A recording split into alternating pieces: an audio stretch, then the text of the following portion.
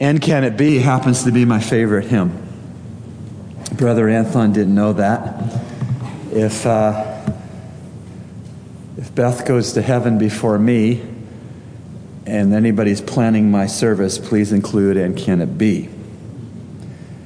Particularly, I remember being at the Word of Life Bible Institute in Schroon Lake, New York, as a Christian who was coming to grips with the Lordship of Christ, a Christian who had lived several years before that not acknowledging the Lordship of Jesus, although I was saved.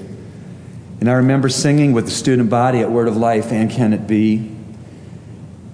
And I remember coming to the fourth verse as a prodigal Christian who was coming back to the Father. And I remember crying as I sang. Long my imprisoned spirit lay, fast bound in sin and nature's night. Thine eye diffused a quickening ray, and I woke. The dungeon flamed with light. My chains fell off, my heart was free. I rose, went forth, and followed thee. That I've been seeking to do since 1981. Sometimes stumbling and falling, always knowing the grace of God to be forgiven, to be restored, to be used of Him. It's all of Him, all of His grace, not of my merit. And so tonight, all these years later, I am privileged again to have the Bible between me and you, recognizing its authority first in my life and then its authority in your lives as well. We were in Romans 9 this morning. If you were with us, we saw the great doctrine of the sovereignty of God and how it has been worked out in 5 different ways according to this chapter. If you happen to be unable to be here this morning, I encourage you to go to the church's webpage and to click on media and sermons and to view that sermon, because the doctrine of sovereignty makes all the difference in the world to the believer. And now we come to the last verses of Romans 9, verses 30 to 33. And what a fitting climax, conclusion to the chapter when we consider together Israel's present time, which is rejection of Messiah. And the title of this evening's sermon, is How to Miss Righteousness. How to Miss Righteousness. And as I start that consideration with you this evening, how to miss righteousness, I enjoyed Larry King when he was on the television for many years. And as some of you who are familiar with Larry King's show, you know that he made a very good living interviewing a vast array of guests. Many of those on his show were of a religious orientation. I recall that Larry King interviewed Billy Graham one night, and then it would seem the next night Larry King would interview the Dalai Lama. Larry King questioned those who claimed to contact the dead, those who claimed to have extraterrestrials from UFOs, those who claimed to scientifically prove that homosexuality was genetic. You see, Larry King was interviewing a vast array of different viewpoints. He interviewed those who contended there was no God. Larry King gave a platform to broadcast the dogmas of Hindus and Muslims and Buddhists and Jews and Mormons and cultists and spiritual movie stars and singers and authors and liberal Christians who disbelieve the Bible. And then Bible-believing Christians like Dr. John MacArthur, who, whenever he came on Larry's show, brought sanity to the air. Yes, every spiritual conviction from soup to nuts was given its day in the sun on Larry King's show, it seemed. And over several years, the nature of his interview choices led me to observe and to deduce that he was himself searching. That he didn't have it all together spiritually, but he wanted to understand many versions of the truth, many versions of life's meaning, and many versions of God. And salvation, Larry King, I believe, was searching. And something that hit me about all these interviews of a spiritual orientation, that Larry King was wanting to take bits and pieces out of his various interviewees' beliefs. As I said, one night he leaned toward a UFO watcher, and the next night he leaned across his desk to John MacArthur, seemingly choosing to somehow receive from both worldviews. And to me, this connection, interviewer to interviewee, was more than a cordial politeness and more than a professional respect. To me, it looked like Larry King had an eagerness to get as many answers from as many spiritual people as he could. The sad thing is, to my knowledge, to this date, the retired Larry King has been so open, he has missed God's righteousness in Jesus Christ. I pray he will not go to his grave having not received the righteousness that only Jesus can give.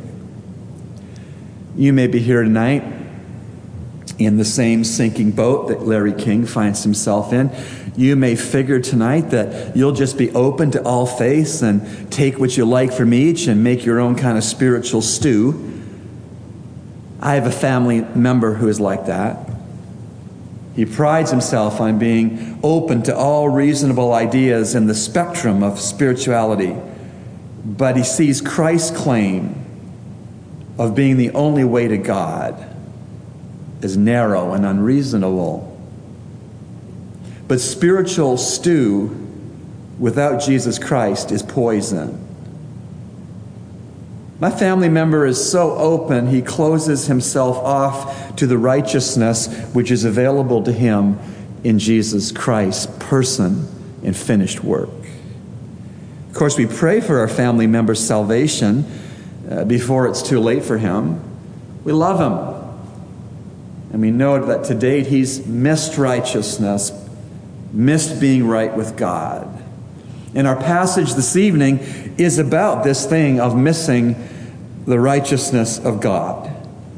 I want to read with you the last verses of Romans 9, which are 30 to 33. What shall we say then? That Gentiles who did not pursue righteousness attained righteousness, even the righteousness which is by faith. But Israel, pursuing a law of righteousness, did not arrive at that law. Why? Because they did not pursue it by faith, but as though it were by works. They stumbled over the stumbling stone, just as it is written, Behold, I lay in Zion a stone of stumbling and a rock of offense, and he who believes in him will not be disappointed. One approach to teaching truth is to ask questions.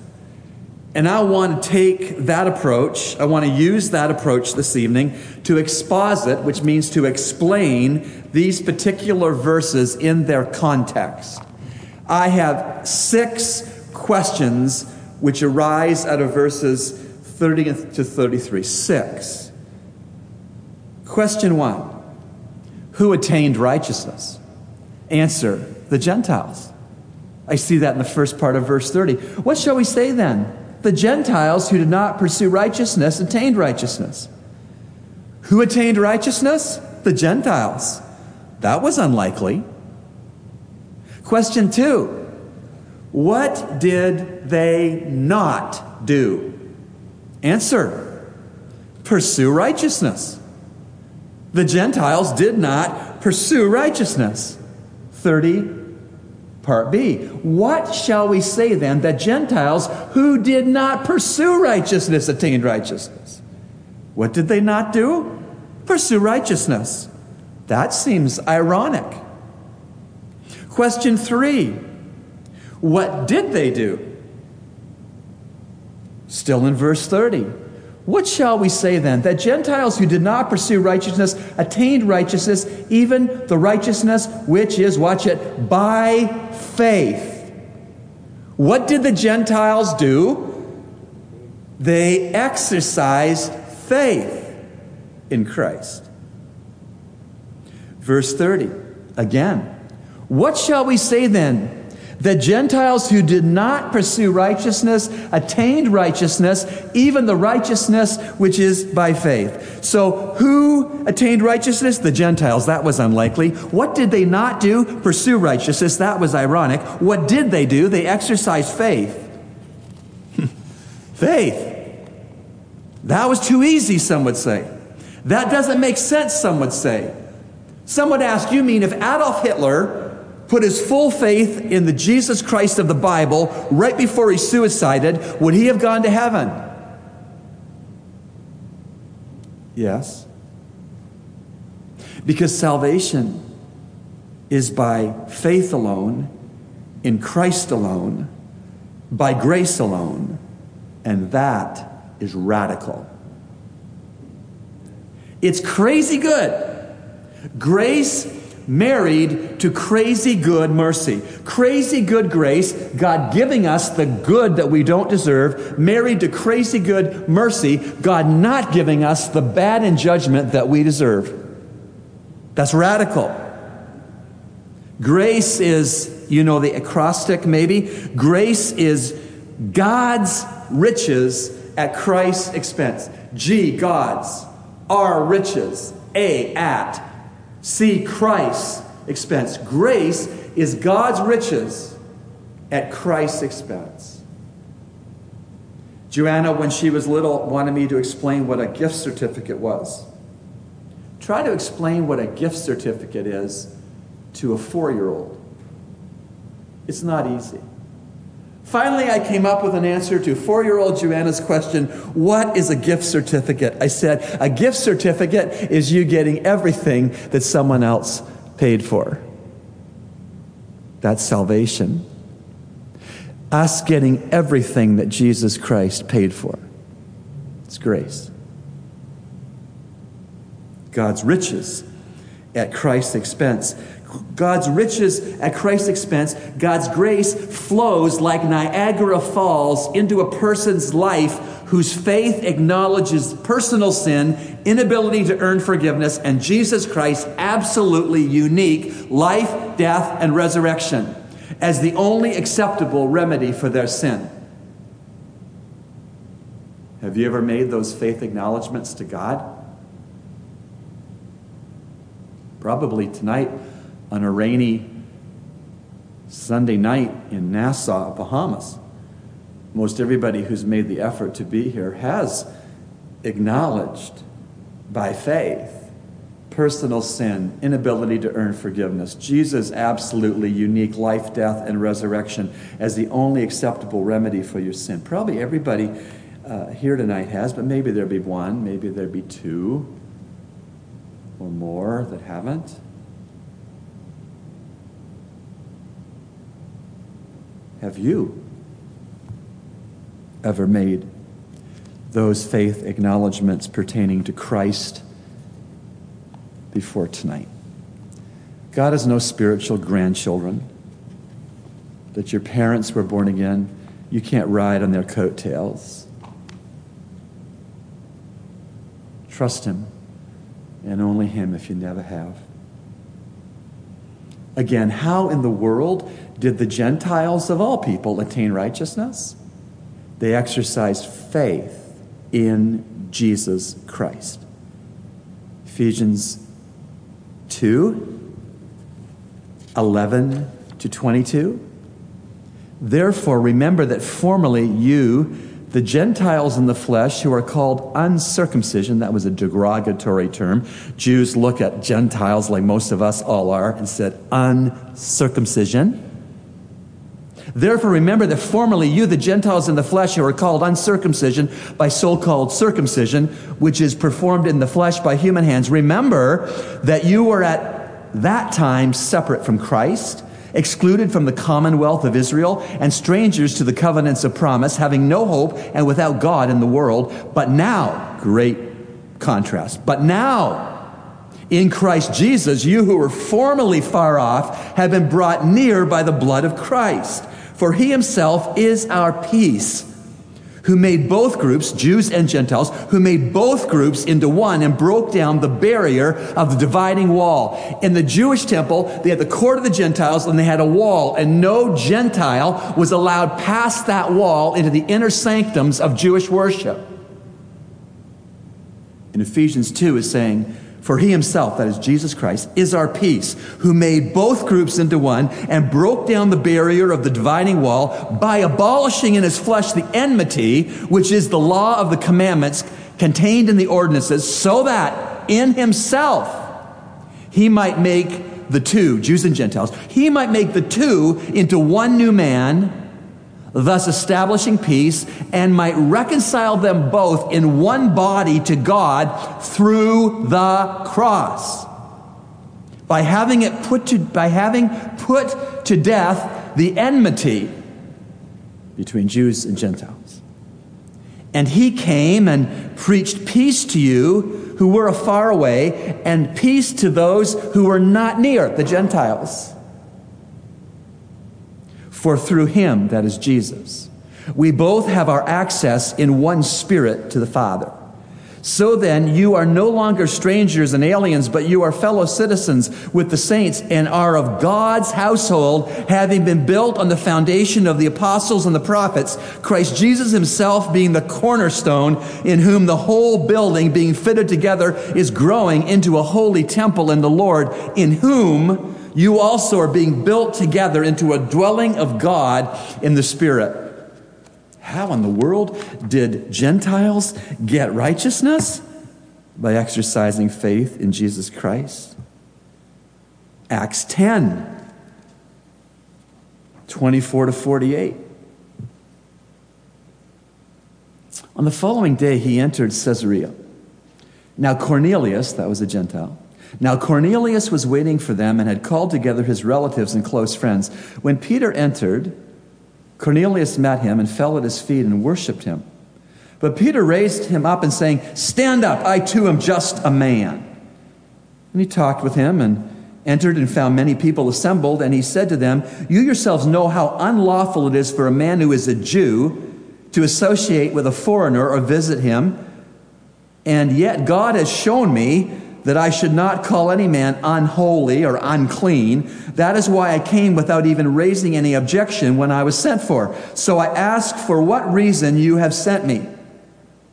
Cornelius said, 4 days ago to this hour I was praying in my house during the 9th hour, and behold, a man stood before me in shining garments, and he said, "Cornelius, your prayer has been heard, and your alms have been remembered before God. Therefore send to Joppa and invite Simon, who is also called Peter, to come to you. He is staying at the house of Simon the tanner by the sea. So I sent for you immediately, and you have been kind enough to come. Now then, we are all here present before God to hear all that you have been commanded by the Lord." Boy, that would be a good verse to put on a pulpit of an evangelical church. I sent for you immediately, and you've been kind enough to come. Now here's what should be on the pulpit. Now then, we are all here, present before God, to hear all that you have been commanded by the Lord. Verse 34. Opening his mouth, Peter said, "I most certainly understand now that God is not one to show partiality, but in every nation the man who fears him and does what is right is welcome to him. The word which he sent to the ones of Israel, preaching peace through Jesus Christ, he is Lord of all. You yourselves know the thing which took place throughout all Judea, starting from Galilee, after the baptism which John proclaimed. You know of Jesus of Nazareth, how God anointed him with the Holy Spirit and with power, and how he went about doing good and healing all who were oppressed by the devil, for God was with him. We are witnesses of all the things he did, both in the land of the Jews and in Jerusalem. They also put him to death by hanging him on a cross. God raised him up on the 3rd day and granted that he become visible. Not to all the people, but to the witnesses who were chosen beforehand by God, that is to us, who ate and drank with him after he arose from the dead. And he ordered us to preach to the people and solemnly to testify that this is the one who has been appointed by God as judge of the living and the dead. Of him all the prophets bear witness that through his name everyone who believes in him receives forgiveness of sins. While Peter was still speaking these words, the Holy Spirit fell upon all who were listening to the message. That's what me as your preacher prays every Sunday, morning and evening. That the Holy Spirit will fall upon all who are listening to the message. All the circumcised believers who came with Peter were amazed because the gift of the Holy Spirit had been poured out on the Gentiles also. For they were hearing them speaking with tongues and exalting God. Then Peter answered, surely no one can refuse the water of these to be baptized who have received the Holy Spirit just as we did, can he? And he ordered them to be baptized in the name of Jesus Christ, and they asked him to stay on a few days. They could speak known languages which were previously unknown to them, that's biblical tongues, to evidence that what was happening in the impartation of salvation through faith in Jesus Christ alone was legitimate to Gentiles. We believe the gift of tongues have ceased since the canon of Scripture is complete. How in the world did Gentiles of all people attain righteousness? They exercise faith in Jesus Christ. Acts 2 we've read, Acts 10 we've read. Ephesians 2 we've read, and Acts 10 we've read. And I say, don't ever underestimate what God is able to do because of grace. Don't miss this, that God himself values faith in himself and in his way of salvation the very most. Without faith, it's impossible to please God. Hebrews 11:6 says that, and without faith it is impossible to please him, for he who comes to God must believe that he is, and that he is a rewarder of those who seek him. Romans 1:16 and 17, for I am not ashamed of the gospel, for it is the power of God for salvation to everyone who believes, to the Jew first and also to the Greek. For in it, that is the gospel, the righteousness of God is revealed from faith to faith, as is written, but the righteous man shall live by faith. Romans 3:21 to 26.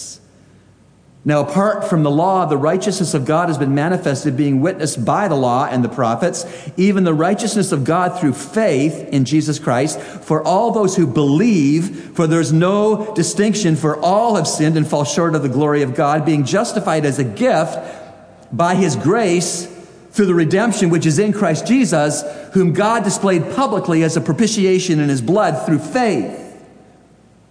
This was to demonstrate his righteousness, because in the forbearance of God, he passed over the sins previously committed for the demonstration, I say, of his righteousness at the present time, so that he would be just and the justifier of the one who has faith in Jesus. Never underestimate what God can do when a repentant sinner puts his faith or her faith in Jesus Christ.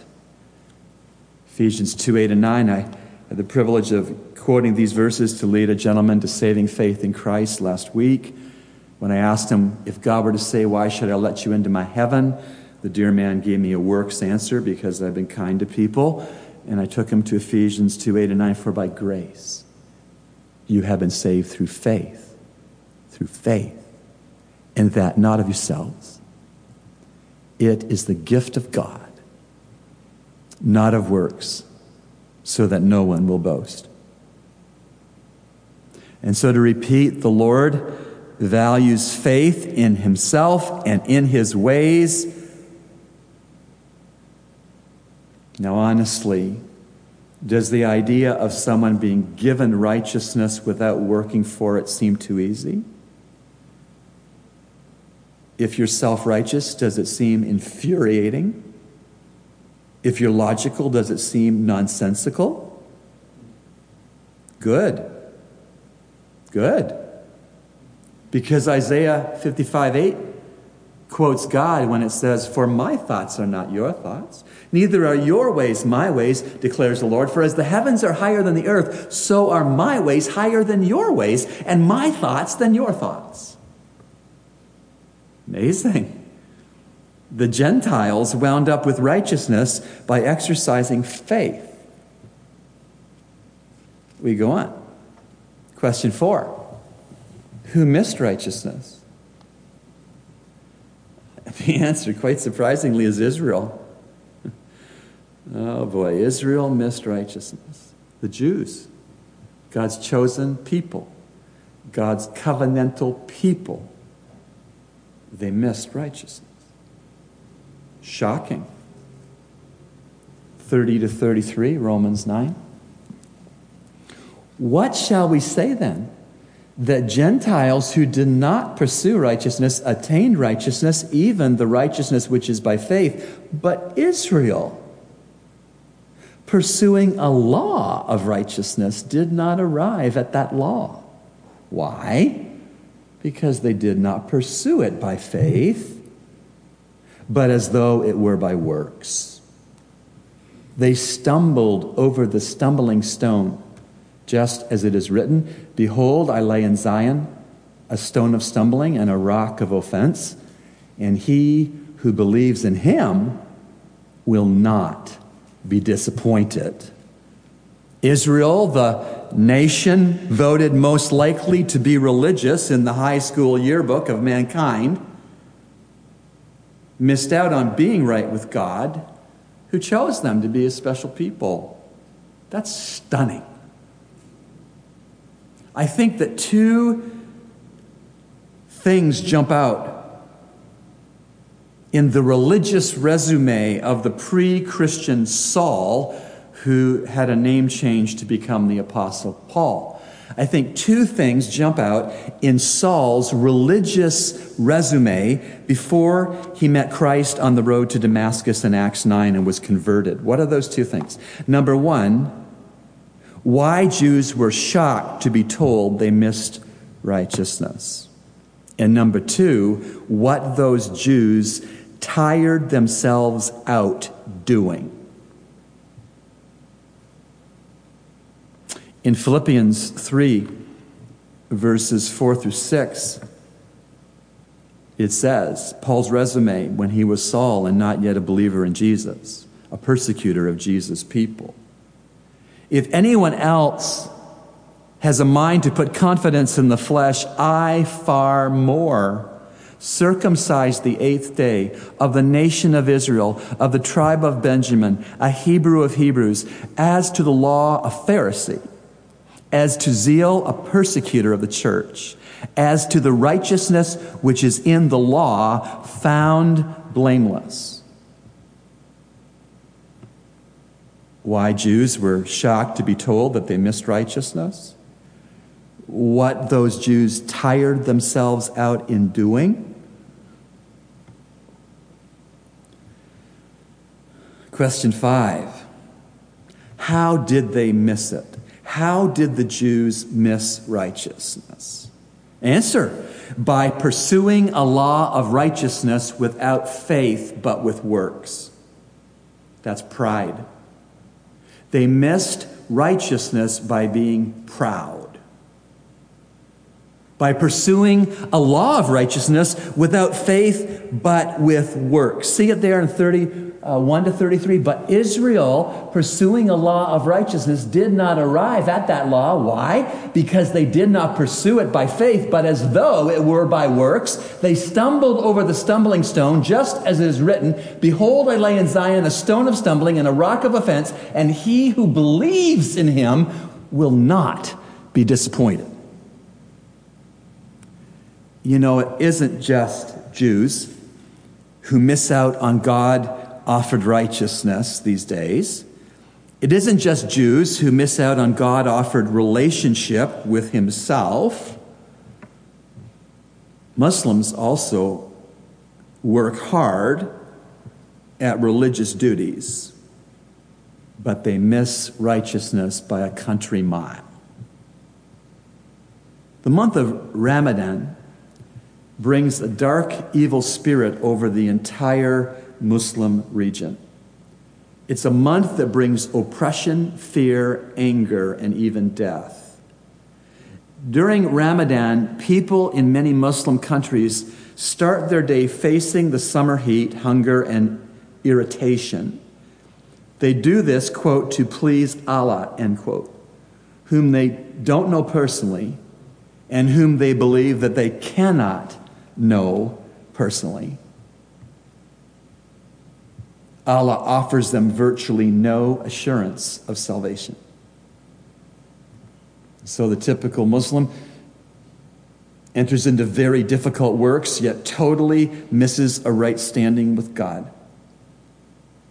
What the Muslim heart needs is the rest from dead religious works and the receipt of God's grace and free gift of a certain salvation that comes exclusively through Jesus Christ.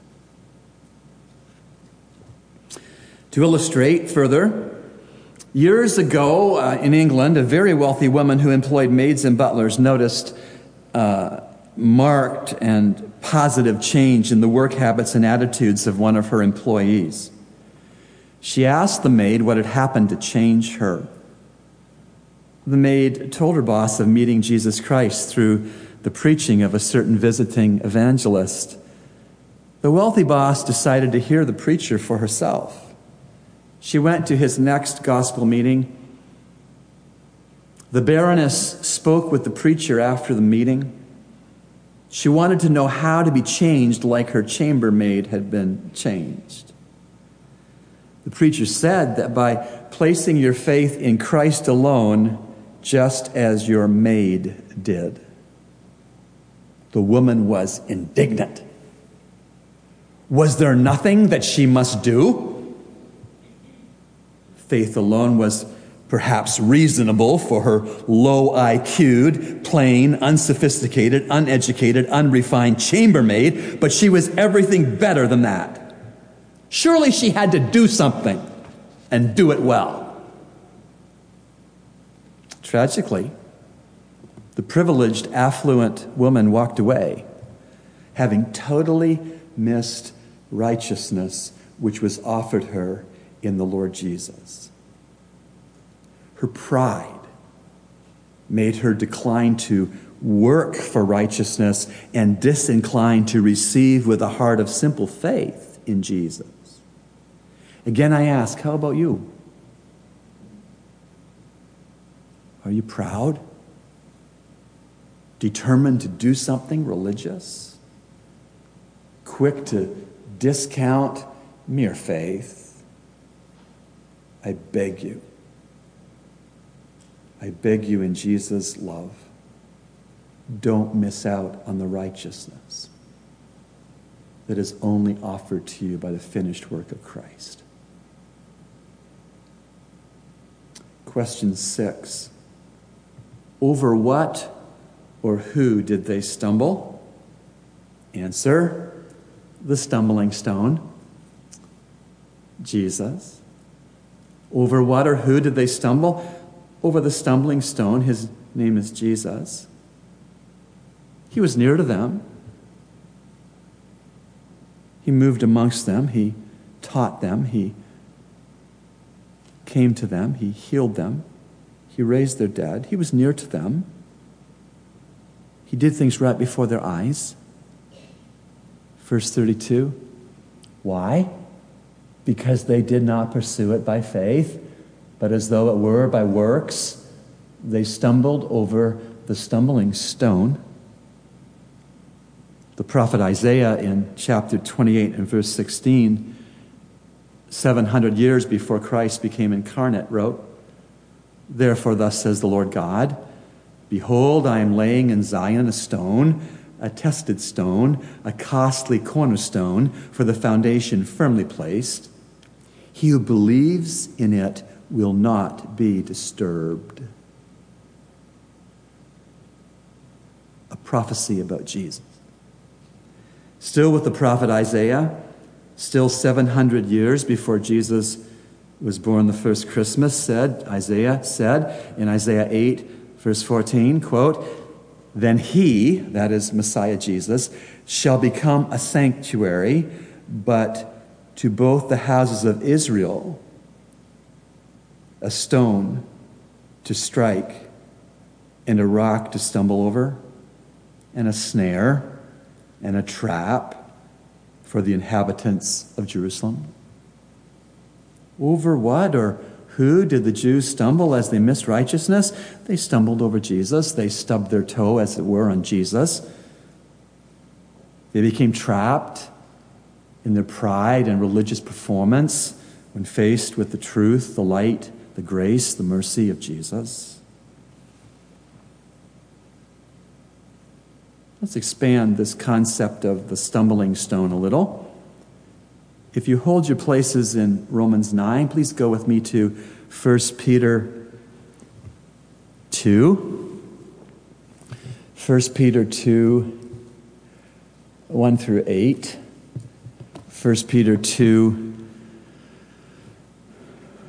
1 through 8. Therefore, putting aside all malice and all guile, hypocrisy and envy and all slander, like newborn babes, long for the pure milk of the word, that by it you may grow in respect to salvation, if you have tasted the kindness of the Lord. In coming to him as to a living stone, rejected by men, but choice and precious in the sight of God, you also as living stones are being built up as a spiritual house for a holy priesthood, to offer up spiritual sacrifices acceptable to God through Jesus Christ. For this is contained in Scripture. Behold, I lay in Zion a choice stone, a precious cornerstone, and he who believes in him shall not be disappointed. This precious value then is for you who believe. But for those who disbelieve, the stone which the builders rejected, this became the very cornerstone and the stone of stumbling and a rock of offense. For they stumble because they are disobedient to the word, and to this doom they were also appointed. What we see in the verses I've just read is that Christ is presented as being four kinds of stones. In the verses I've just read, Jesus is presented as being four kinds of stones. A living stone, that's verse 4. The cornerstone, that is verse 6. The rejected stone, that is verse 7. And a stumbling stone, that is verse 8. Jesus Christ is presented in 1 Peter 2, 1 through 8 as a living stone, a cornerstone, a rejected stone, and a stumbling stone. Now watch this.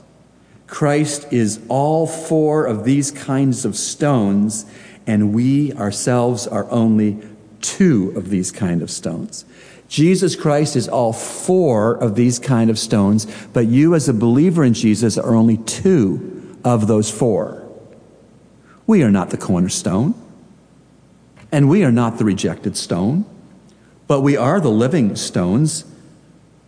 Verse 5.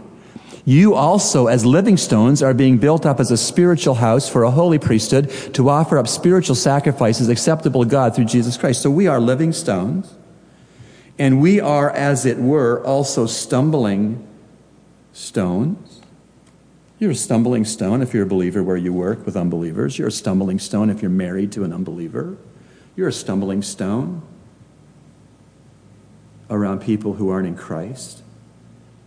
Jesus taught in the 15th chapter of John in verses 18 and 19, I quote, "If the world hates you, you know that it has hated me before it hated you. If you were of the world would love its own, but because you are not of the world, but I chose you out of the world, because of this the world hates you." We're stumbling stones. More, Luke 6, 22 to 26, quote, "Blessed are you when men hate you and ostracize you and insult you and scorn your name as evil for the sake of the Son of Man. Be glad in that day and leap for joy. Behold, your reward is great in heaven. For in the same way their fathers used to treat the prophets. But woe to you who are rich, for you are receiving your comfort in full. Woe to you who are well fed now, for you shall be hungry. Woe to you who laugh now, for you shall mourn and weep. Woe to you when all men speak well of you, for their fathers used to treat the false prophets in that same way. We're stumbling stones. And 1 John 3:13 says it as well.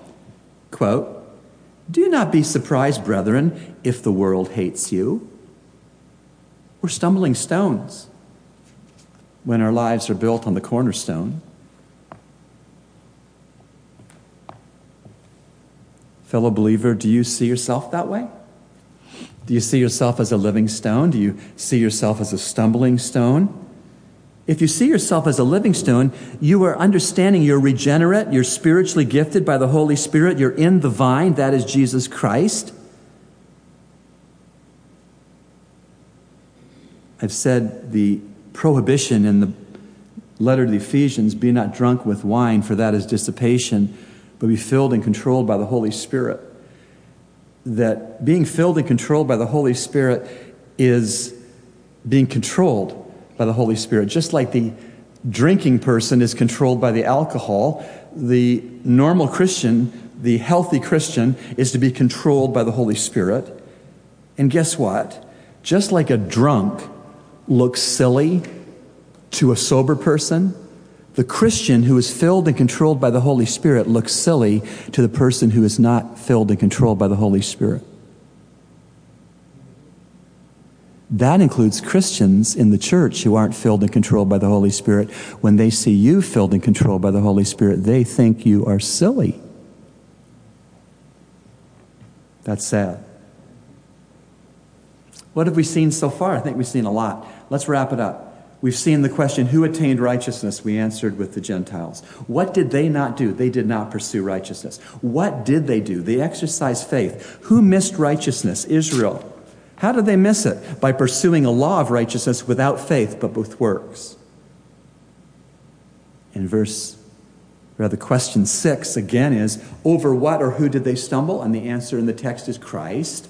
They stumbled over a living stone. They stumbled over a cornerstone. They stumbled over a rejected stone. They stumbled over a stumbling stone.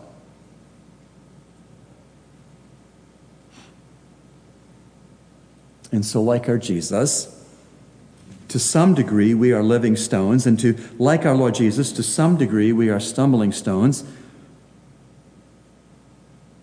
I kind of shook my head years back when many evangelicals have speculated that the beloved and late Pope John Paul was born again.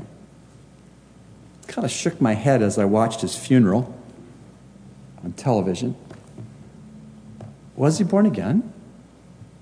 Did he receive Christ's righteousness by faith, or did he miss it by pursuing Roman Catholic Church dogma?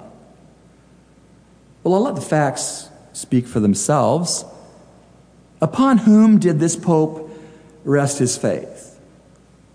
John Paul II said this at the World Day of Youth for the Roman Catholic Church in 2003, and I quote, "I entrust myself once again to you, Mary, and with confident affection I repeat to you, totus tus ego sum."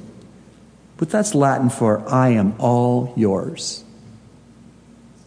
He said, my confident affection is in Mary, and I give Mary all of me.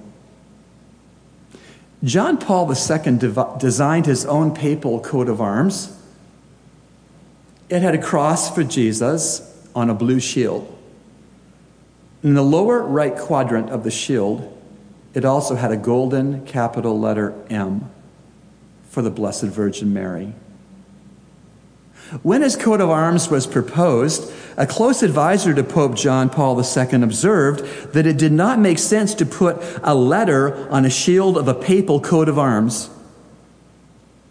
The Pope told that advisor that it did not make sense not to put the capital letter M for Mary on his coat of arms.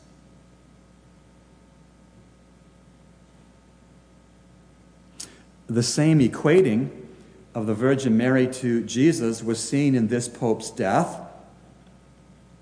His simple cypress wood coffin had two things on top of it: a cross and the letter M for Mary. Romans 9:30-33. What shall we say then? The Gentiles who did not pursue righteousness attained righteousness, even the righteousness which is by faith. But Israel, pursuing a law of righteousness, did not arrive at that law. Why? Because they did not pursue it by faith, but as though it were by works. They stumbled over the stumbling stone, just as it is written, "Behold, I lay in Zion a stone of stumbling and a rock of offense, and he who believes in him will not be disappointed." Lord, I thank you for my brothers and sisters in Christ who share the same full and amazing salvation given to us by Christ, that we have not missed your righteousness, that in your grace you've called us to Jesus.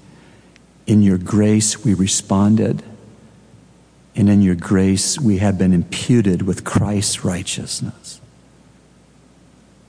Lord, we earnestly pray for the religious people who have missed righteousness.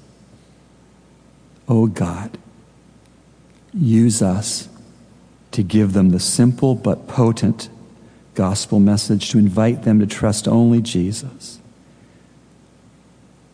And Lord, those are the religious people. Tonight we come to you on behalf of this land that seems full of criminals, murderers, no respect for human life, no fear of the law, no fear of God. Oh God, help us to pray these folks into Jesus Christ, his transformative blood, his transformative love, his transformative word.